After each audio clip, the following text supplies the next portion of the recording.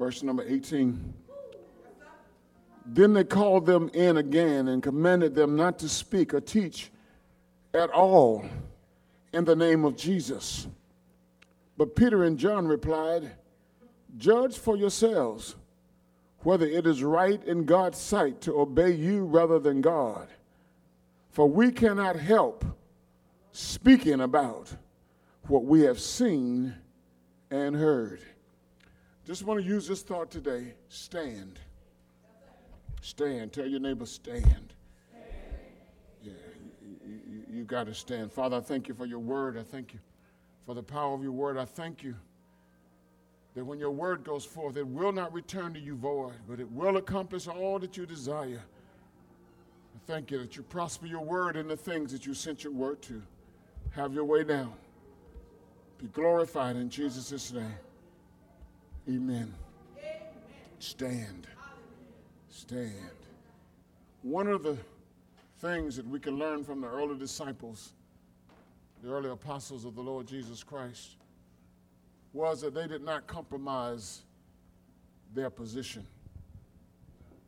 Once they had met the resurrected Christ, once they knew beyond a shadow of a doubt that he was the Messiah, they knew because they experienced him for themselves. It wasn't what somebody told them, but they experienced the Lord for themselves. They saw the resurrected Jesus. They saw him eat the bread and eat the fish. So we were talking in our class this morning. Sister Jaquilia said that the Lord revealed to her as she watched the show the other night that Jesus didn't have to eat. He didn't do it for him, he did it for them. He wanted them to know beyond a shadow of a doubt that he was a resurrected Messiah, resurrected in flesh and blood. That Peter could put his hands in the Lord's hand. He could thrust his hand in his side. God had raised Jesus physically and eternally from the dead. So once they got this revelation, once they knew, once they saw him for themselves, and I'll say to you again that if you've not had a personal encounter with the Lord Jesus Christ, then that's what you ought to be seeking.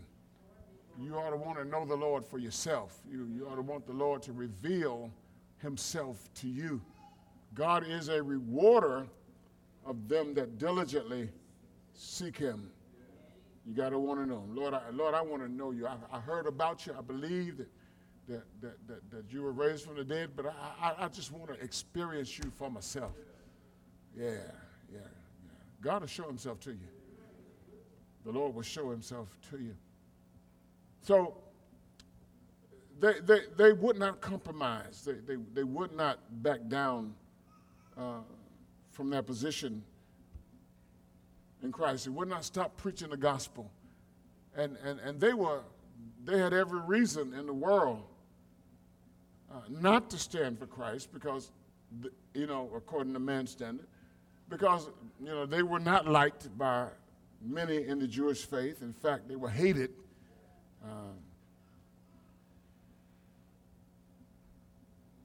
Their lives were at risk, but they could not back down from that position. They were convinced beyond a shadow of a doubt that God had raised Jesus from the dead. So their position was to stand, and because they did, God did powerful things in their lives. Because they stood, God did powerful things in their lives. Now, in standing, they had to come to grips with some things. They had to come to grips with the fact that standing for Christ endangered their lives.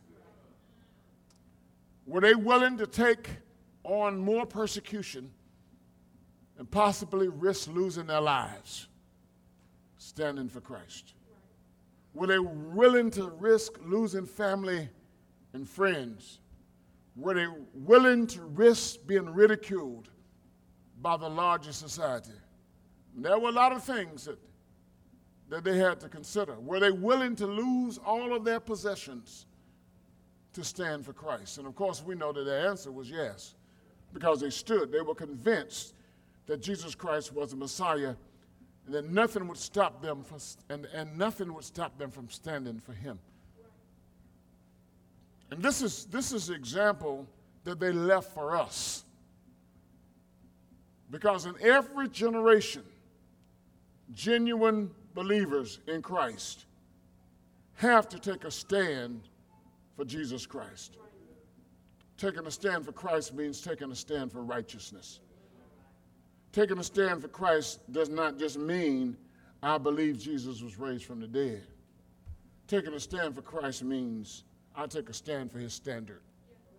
I take a stand for his word. I take a stand for who he is and for what he's taught us. So, in our generation, it's no different. If we will truly be Christ, with an apostrophe S, and we will truly be Christians, if we will truly belong to him, then we're going to be at odds with our culture. Are you hearing me? If we're going to belong to Jesus, and we're going to stand for him, we're going to be at odds with the culture. Because the prevailing culture of most societies in the world does not honor God. Remember, Jesus said, straight is the gate. And what? Narrow is the way that leads unto life. And how many? Few there be that find it.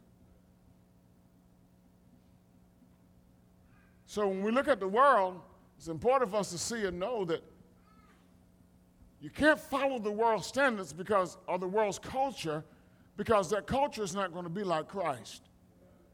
And if I'm going to take a stand for Christ, I'm going to be at odds with the culture. So people in the culture are not going to like me. They're not going to like you. But it has to be all right with you. Are you hearing me? It has to be all right if everybody doesn't like you. It even has to be all right if there are some who, quote unquote, in the church don't like you. As long as Christ is pleased with the stand. Now, I'm not talking about an ignorant stand. I'm talking about, that you know what you're talking about. You know this word, You know the standards of the Lord. I'm not talking about you condemning people because they're wearing short dresses, and you want them to wear dresses down to the ankle. I'm not talking about you condemning folk because they're wearing makeup and they're wearing earrings. I'm not talking about that. There are some greater issues than the way you dress. Yeah. But it has to be all right that the culture, the prevailing culture, doesn't like us. We really should not try to be friends with everybody. Are you understanding me? And sometimes that's difficult, especially when you're young. It gets a little bit easier as you get older. You don't have to be friends with everybody. But when you're young, you kind of want people to like you. But you got to get past that. Because if you're a friend with the world, you're an enemy of God. That's what the Bible says. And remember, God says, I will be exalted among the heathens. I will be exalted in the earth. So God is not concerned about whether people don't like him. He's God in spite of what people say. Nobody can take away from God being God. He wants everybody to come to him, but he's going to be God if people don't come to him. You remember when the people were praising Jesus and they tried to stop him, and Jesus said, oh no, let them praise me, because if these don't praise me, the rocks will cry out. Now, if he has the power to make the rocks cry out and praise him, he has the power to even create new people who will praise him. Are you following me? Sometimes we're really too concerned about what the world says. And we start backing off because of what the world says, but we got to be able to stand for Christ. Let me talk a little bit more about being at odds with the culture. And bear with me, if you will. The scripture says that we were strangers and foreigners to the covenant of Israel. If we were strangers to the covenant, if we were foreigners to the covenant, that meant that we were naturalized citizens of the world. So let's flip this thing around. So now, let's become strangers to the world and become citizens of the kingdom of God. You can't be both. I told you a little while ago, years ago, I thought about becoming a dual citizen of Liberia and the United States, and found out that if I became a citizen of Liberia, I would have to renounce my citizenship of the United States. I said, oh no, I'm not going to renounce my citizenship. No, I got more protection in the United States. I got more benefits in the United States. I'm not going to, no. So God is not looking for people who want to have dual citizenship in his kingdom, in the kingdom of the world. Because remember, Satan is the prince of the power of the air. So you're either going to be for Christ or you're going to be against Christ. To be for Christ again, and we have to get this right. When I say I'm for Christ, that means I'm for his standard. I'm for his will and his way, as has been revealed in the Holy Scriptures. Not as has been challenged by Good Morning America, or Oprah Winfrey, or Dr. Phil, or Ellen that degenerated. No, I'm sorry, that was wrong. Degenerate is her name. Well, it's close to degenerated. I don't mean to do that. I apologize, because we should never laugh at people who've made bad choices in their lives. We can't win people if we're going to mock them. Yeah, but I apologize for that. Lord, forgive me. Yeah. We are chosen generation. We are royal priesthood. We are a peculiar people. We are a chosen generation.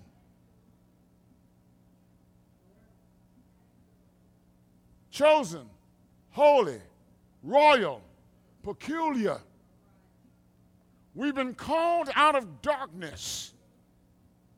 And when the scripture talks about darkness, it's not talking about natural darkness. It's talking about spiritual darkness. We've been called out of darkness and we've been brought into the light of the Lord. So, if that be the case, then light and darkness cannot cohabitate. They cannot live together. So, if we're going to be light, we're not going to be darkness. We are at odds with the prevailing culture of our time. Colossians 3:1 says, since then you've been raised with Christ. Set your hearts on things that are above, for Christ is seated at the right hand of God. Set your mind, set your will, then set your mind on things above, not on the earth. If you died and your life is now hidden with Christ in God, if you died, here are a couple of things in the scripture. Your will and your mind has to be set on things above in Christ, not on the things of this world. You know, and then you have to have died to yourself. I keep wondering I keep wondering, how is it that a child who has never enjoyed the pleasure of a wholesome sexual relationship in marriage, how can a child say that they are gay when they don't even know? They don't have any, they don't know what a wholesome sexual relationship is. When you're children, you don't really understand love. I mean, you know, so little boys can say, I love that person, but they're not talking sexuality. But when the world starts mixing in their philosophy, and when a person starts having experiences when they're not old enough to discern, and I know this is a delicate subject, so I'm taking my time. When they're not old enough to discern what they really, really like. So here you got 9, 10, 11, 12, 13-year-olds who should not be sexually active anyway. Making choices and doing things and trying things, and then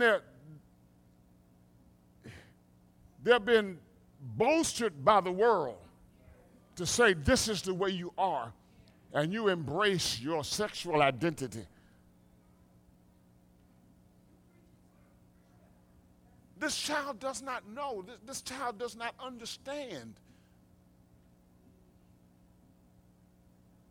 So what's going to happen when they become 19, 20, 21, and they're ready to, and they want to be in a relationship with the opposite sex because their minds should have been geared toward getting married and having children and being a parent and settling down. But the world has done so much damage to the psyches of the people of the time. Now, I have not sat down and thought all of this through, so I'm just, as I sense the leading of the Spirit to speak about this, because this deals with us standing in today's society. So the world has already shaped them and put them in a mode of operation that it's going to be hard for them to break away from.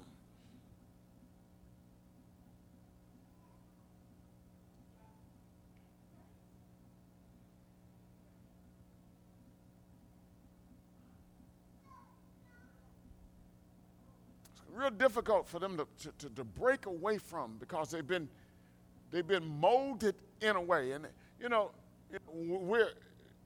we used to have to worry about child molestation, and that's still an issue, but now we're having to worry about children trying to hit on other children.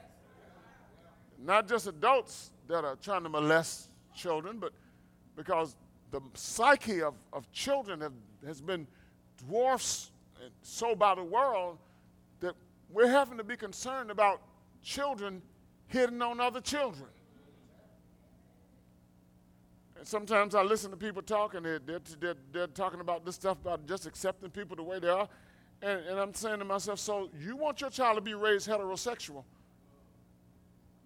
but you're saying it's all right for people to be homosexual, and so it's all right for them to profess their beliefs and live out their beliefs. So what happens when that person hits on your child? What are you going to do? What happens when that person touches your child and come home and tell you about it, and now you're ready to kill somebody? People have not thought this out thoroughly, and the world is not going to follow the Lord's standard. The world is going to follow the way the world thinks, that does not want to challenge anything. So, we talk about the sexual revolution in the 60s, and people just got free. I mean, they're just free. You do what you want to do, where you want to do it, when you want to do it. And did not consider that we were going to come to this point in the history of man. Now study history. Study history. At any time a nation has become as wicked and perverted as the United States of America has become, they've been destroyed by other nations. Just study history. You don't have to believe me. You don't have to believe the Lord that righteousness exalts a nation, but sin is a reproach unto any people. And it's not just homosexuality. It's just that we're becoming so much like Europe, where we've kind of cast off all restraints and we've embraced paganism again. God is calling us to know righteousness and take a stand for him. So then, if I'm going to take a stand for the Lord, in the scripture, listen to what the scripture says in Colossians chapter 3. As I was reading earlier, in verse 5, it says, put to death, therefore, whatever belongs to your earthly nature, sexual immorality. So how do you define sexual immorality? Sexual immorality is any type of sexual activity that is outside of the marital relationship. So how do you define marriage then? Marriage, according to God, is a man shall leave his father and mother and cleave unto a wife, and the two of them shall become one flesh. Marriage, according to what the scripture teaches us, is between a man and a woman. So anything outside of that, according to the scripture, is sexual immorality. And the scripture says, put to death, therefore, whatever belongs to your earthly nature. Why do you think that the scripture, the first thing that it says here is sexual immorality? It doesn't say first lying, cheating, stealing, but sexual immorality, impurity, lust, evil desires, and greed, which is idolatry. Because of these, the wrath of God is coming.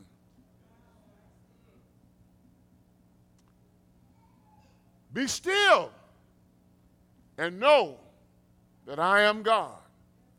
I will be exalted among the heathens. I will be exalted in the earth. Because of these, the wrath of God is coming.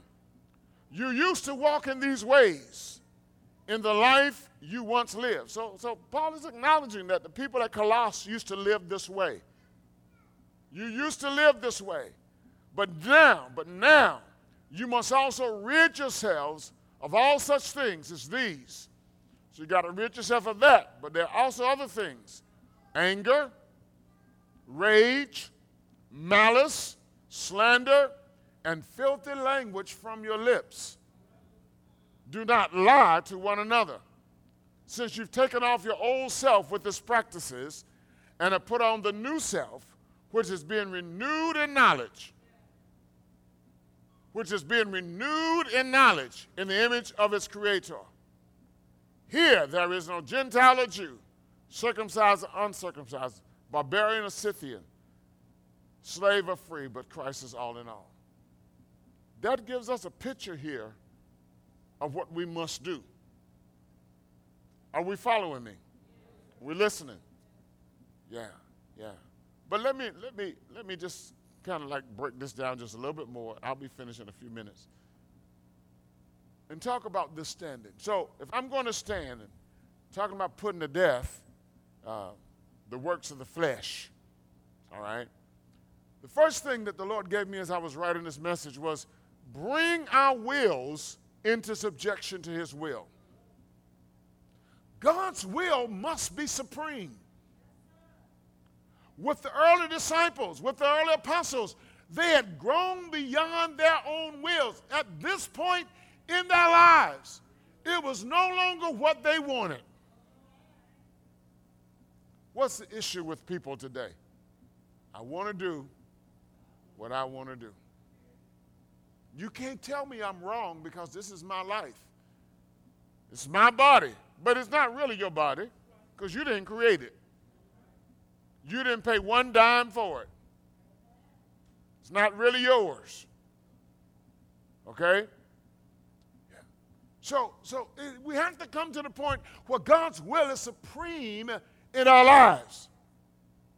After all that the early disciples had seen and heard, they weren't concerned about whether the Sanhedrin was going to put them to death. They were not concerned about whether the Sanhedrin or the Roman authorities believed in them or accepted what they were teaching or preaching. They knew beyond the shadow of a doubt that Jesus Christ was Lord. So it was not a matter of self-preservation. They didn't have a will to preserve. They were sold out to the Lord. Part of the problem with a lot of us today is that we're not sold out to the Lord. We say we're sold out, but we're not really sold out to the Lord. But in order for us to stand in the midst of a perverse nation, in the midst of a pagan culture, because this culture, this is not the first time that this has happened in history, what we're seeing in America. It's not the first time. I have a book in my office. We used it in seminary, and actually in my doctoral program, in one of the classes, and it was talking about homosexuality in the time of Paul. And it talked about how Greek men would, up to a certain age, up to age 18, they would have a lover. They'd have a male lover. A pagan culture. A pagan culture. So this is not the first time that this has happened. Didn't Solomon say, there's nothing, what? Nothing new under the sun. So this is not a novelty. This is not novelty that's happening in the world today. Y'all got to understand this. We have to understand this. You know, this is a repeat of what has been taking place in the history of mankind. Why do you think there are prohibitions against it in Scripture? Because it's not new. Do we know the prohibitions in Scripture? Is anybody in the house today? Anyway, so let me kind of soften this up a little bit. God didn't create me to live my life for myself. See, I told you that would soften it up a little bit. He didn't create me to satisfy myself. Okay? He did not create me to fulfill my own desires. Now, if I'm born in sin, if I have been shaped in iniquity, and then I got a whole different understanding of that scripture after I found out some things about David, but it still fits the case. All right? If I was shaped, if in sin my mother conceived me, then I'm born with a sinful nature. I come into this world, and we see it in little children, where they want to satisfy themselves. They want what they want when they want it, and when they don't get it, they do what? Cry. Not only will they cry, but they will holler and scream, and they will kick. They'll fall out on the floor. Won't they do it? Until parents bring them in line. Now, our parents, they brought us in line. Young parents, I think some of us scared to pop our children. We bought in the philosophy of the largest society is if you whip your child, you're going to create a mental block or something like that. Something they say. I know a whole lot of people been whipped. They don't have any mental blocks. Thank you, Brother Carlson.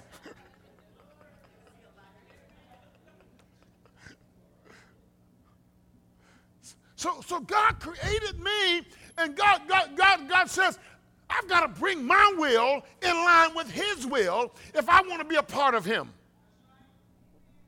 Now, that's the big thing, if I want to be a part of him. What do you want to be a part of?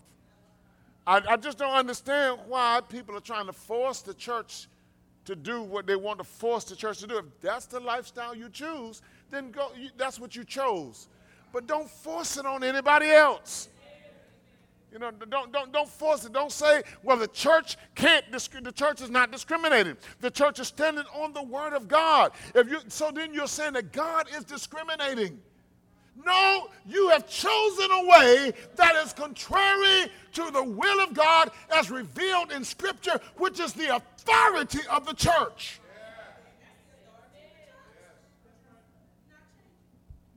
It will not change. Whatever you do, it will not change. So I've got to submit my will to the will of the Heavenly Father. The disciples, are we listening? You got your antennas up. You're receiving. The disciples had to, and once they submitted their wills to the will of God, and let me tell you, being filled with the Holy Ghost helped them out a whole lot. Are you hearing me? That's what I said last Sunday. We cannot minimize the importance of being filled with the Holy Spirit. Can we go around here and say, well, I'm a part of the church, so I've been filled with the Holy Ghost. You better know that you've been filled. You better know that the power of God resides in your life, because that's going to give you the courage to stand.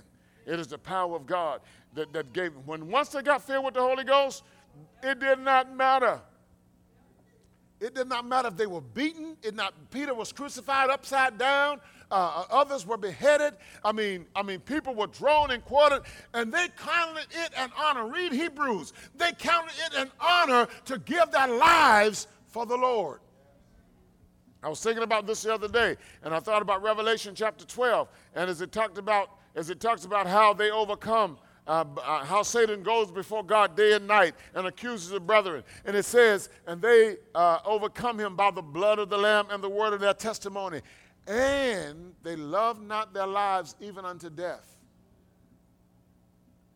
So if you are thinking about self-preservation, you won't stand. Self-preservation, even before it comes to the point of somebody saying, deny Jesus or I'll kill you. Self-preservation comes when somebody says, accept my philosophy or I will not be your friend. Accept my philosophy or I'm going to ostracize you. Accept my philosophy or you're going to go to jail.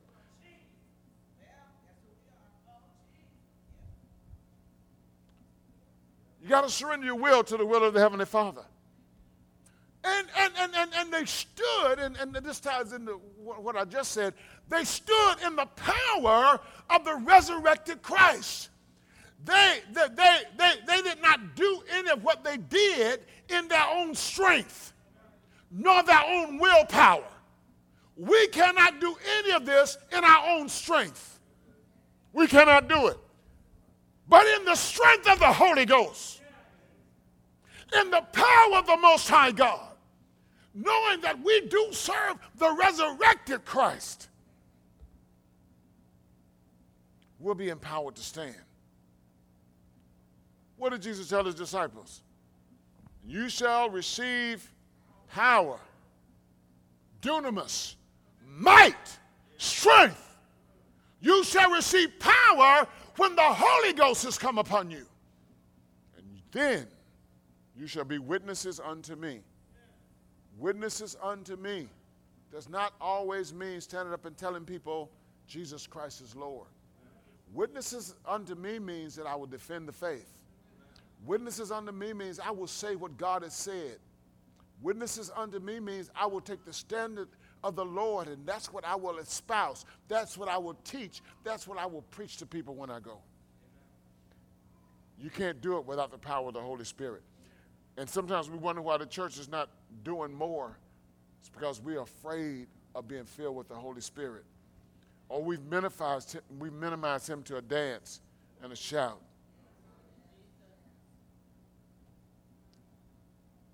He is the person of God, and he is the power of God in the lives of every believer.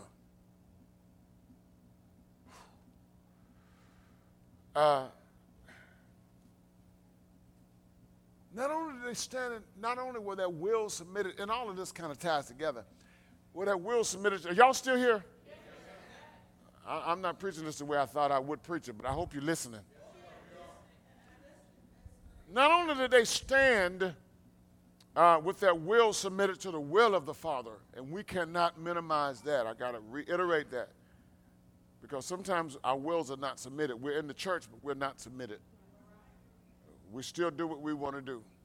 So we got to stop that, because we need to be strengthened in our inner man. So we have to stop doing what we want to do. It can no longer be my will. It has to be the will of God. And we have to be filled with the Holy Ghost, the power of the resurrected Christ. He lives. Think about this now. Think about this. When the Hebrew boys were in the fiery furnace, and those men looked in there and they saw 4. Who was the 4th person in there?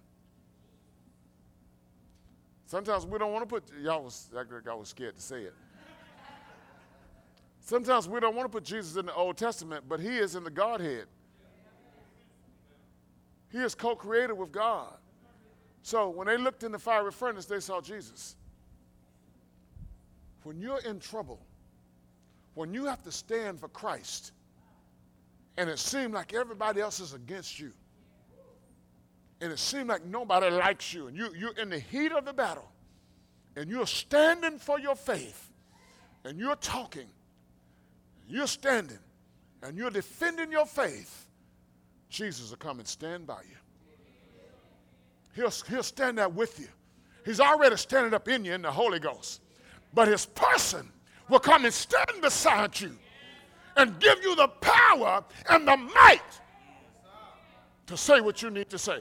There's no need for us to be afraid. There's no need for us to fear for our lives. There is no need for us to fear about what people will say about us or against us, because the Lord Jesus Christ is alive. He is the resurrected Christ. Just because he's seated at the right hand of God does not mean that he's confined to the throne. He's God. He can do whatever he wants to do. If he needs to come and stand up in your situation, he'll come and stand up in your situation. Are you understanding? Don't be afraid. Don't be afraid. You know, people will try to back you down. I was talking to somebody the other day, and I don't know who I was talking to. Oh, I know who I was talking to now. But he said that he decided, people say whatever they want to say in this presence, so he decided, I'm going to say what I got to say in that presence too. I'm going to talk to them about the Lord. And that's what we got to decide. Folk come cussing in your presence, you start, oh, no, I don't talk like that. But let me tell you about Jesus. Amen. You don't have to accept everything. Nor do you have to accept everybody. You stand in the power of the resurrected Christ. The Bible says, God says, come out from among them and be ye separate, said the Lord. So you got some friends that want to espouse a way that's not of God, and they want to challenge you. You know the best thing to do? Leave them alone.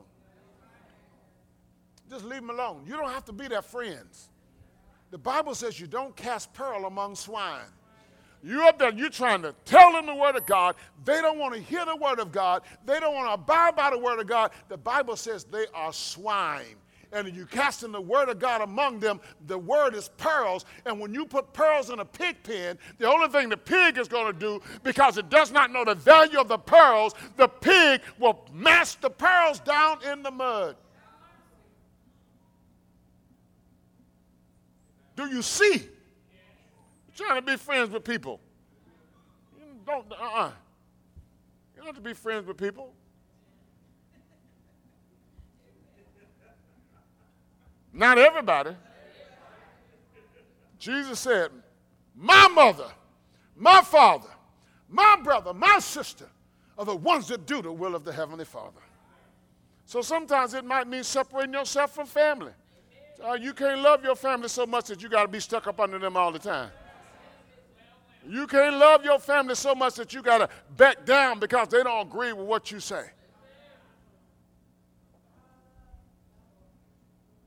They come, oh, here come old Trevor.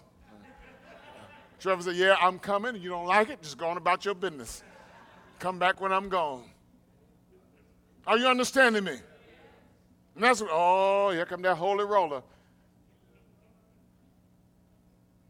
No, people been over there under Bishop Jackson. He's been teaching all that stuff.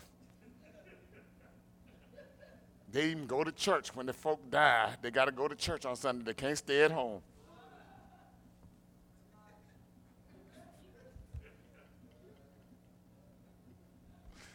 Amen. Glory to God.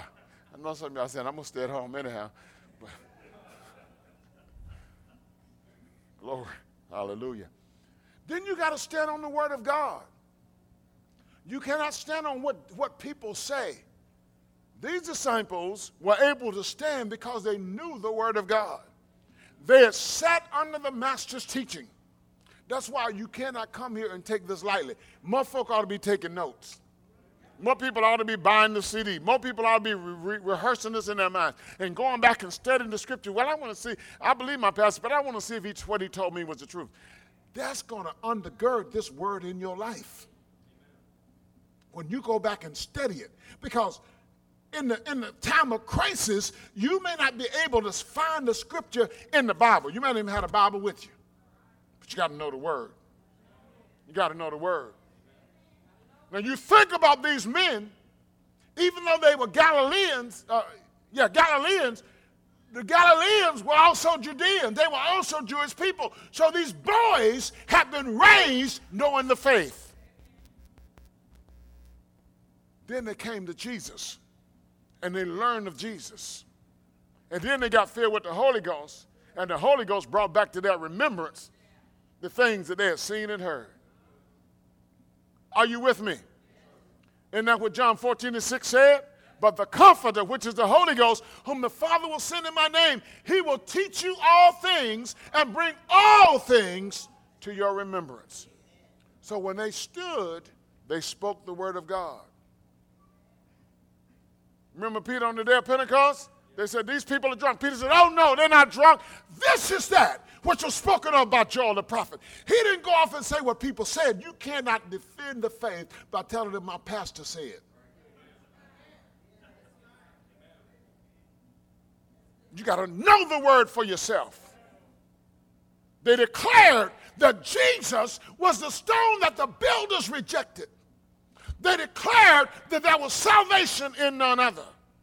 They stood on the word of God. That's what Jesus did when he was tempted in the wilderness. You know the situation. Satan came to him to tempt him. Jesus stood on the word of God. And if you're going to stand in the midst of a crooked and a perverse nation of people, you got to stand on the word of God, in the word of God. If you don't know the word of God, people will trip you up. People will start talking to you about what they experience and what they feel. And see, some of us already messed up because we're dipping and dabbling in the spirit realm. We're reading the horoscopes. We're reading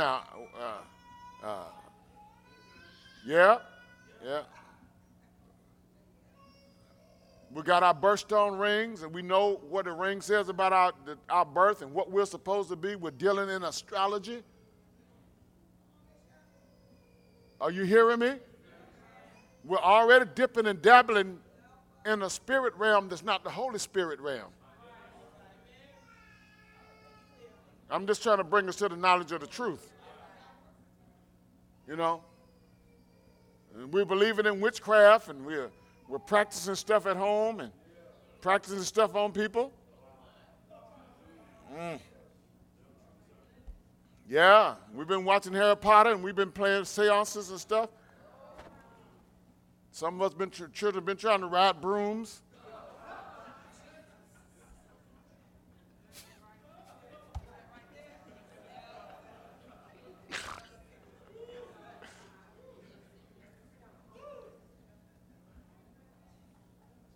So we have to rid our minds and our psyches of all of this stuff, and we have to get rooted and grounded in the Word of God. That's what we got to do, saints. We got to become students of the Word. You got to become students of the Word. You cannot just deal with what I preach to you on Sunday morning. I only have about a couple of hours on Sunday. I try to use all of it. But you got 166 more hours during the week to be rooted and grounded in this Word so that you know the truth and stand on the Word of God. Lastly, I know we got to go. I intended to have been out of here and gone by now. Let me wrap this up. Let me go to Ephesians chapter 6. Because Paul talks about this and talks about us standing. And you can go there with me if you want to. So finally, my brethren, be strong in the Lord and in the power of his might. Not in your own strength, not in your own power. Put on the whole armor, or the full armor of God. That what? So that you can take your stand, this is NIV, against the devil's schemes, against the wiles of the devil. So what does Satan come to do? How does he do it? Through his schemes and his plans. He is a deceiver. He's a liar. He's a murderer. Jesus said he's the father of lies. Lies originate from him. You cannot expect anything from Satan but a lie. If he tells the truth, it's going to be for the purpose of bringing snaring you with a lie. You cannot believe him. And you have to realize that this world system, Satan is the prince and the power of the air. We have to realize that this world system is run by Satan.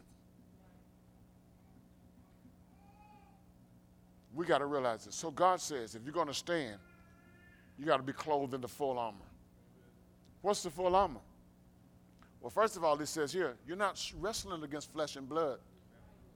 Sometimes we think that the other person is our problem, but the other person is not really our problem. That person has been influenced by Satan. Can you recognize when a person has been influenced by the devil? Do you have the spirit of discernment to discern when someone has been influenced by Satan and they're espousing a philosophy that's not according to the scriptures, which is our standard? So we'll come to church and, we're just doing the church thing. But it's more than the church thing. We need God for more than just getting healed. We need God for more than just a financial blessing. We need God for more than finding a husband or a wife. We need God so that we can live in righteousness and holiness. And so that when our time comes to stand before God in judgment, we can hear God say, well done, good and faithful servant.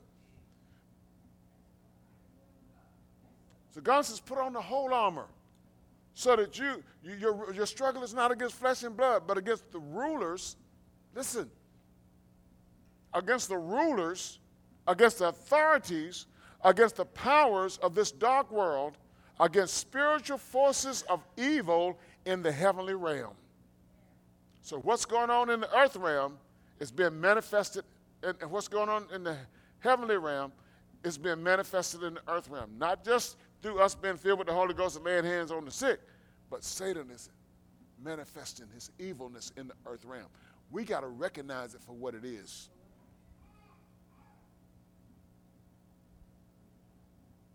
Put on the whole armor so that you'll be able to stand your ground. And after you've done everything else, stand. See, when you've done everything you can do, that's when the Holy Ghost just comes standing up in you and Jesus standing beside you. And you don't have to worry about anything else. You just stand and watch God vindicate you. Watch God. Watch God. Prove that what you said was the truth. It may not happen right away, but it's going to happen. God's going to vindicate his church. He's going to vindicate his church. Whew. Judgment shall begin at the house of God. If the righteous scarcely, do y'all believe that? The righteous will scarcely make, do you know what scarcely make it in means?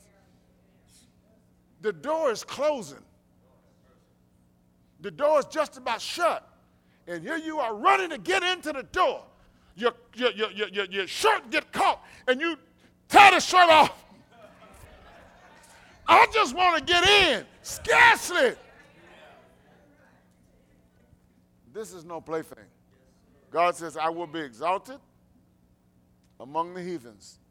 I will be exalted in the earth. God's going to be exalted. So he says to us, put on the whole armor of God. Put on the belt of truth around your waist, the breastplate of righteousness. Truth, righteousness, your feet fitted with the readiness that comes from the gospel of peace. The gospel of peace, okay, the shield of faith, so you can extinguish all of the darts of the enemies that are being shot at you. The helmet of salvation and the sword of the Spirit and prayer. Clothe yourself in the full armor of God, and you'll stand. You'll stand. These disciples were clothed in the full armor of God. They stood not in their own will, but in the will of the Heavenly Father. They stood in the power of the resurrected Christ. They brought their wills in subjection to the will of God. They stood on the word of God. They wouldn't back down. So you're going to beat us. Beat us. We can't help but speak the things that we've seen and heard. You're going to throw us in jail. Throw us in jail. We can't help but speak the things we've seen and heard. You're going to behead us. Behead us. We can't help but speak the things we've seen and heard. You're going to draw and quarter us. I'd rather die for Christ than to deny him. Because if I die for him, I'll live eternally with him. If I deny him, I will live eternally in hell. Let's stand. I didn't intend to take this long.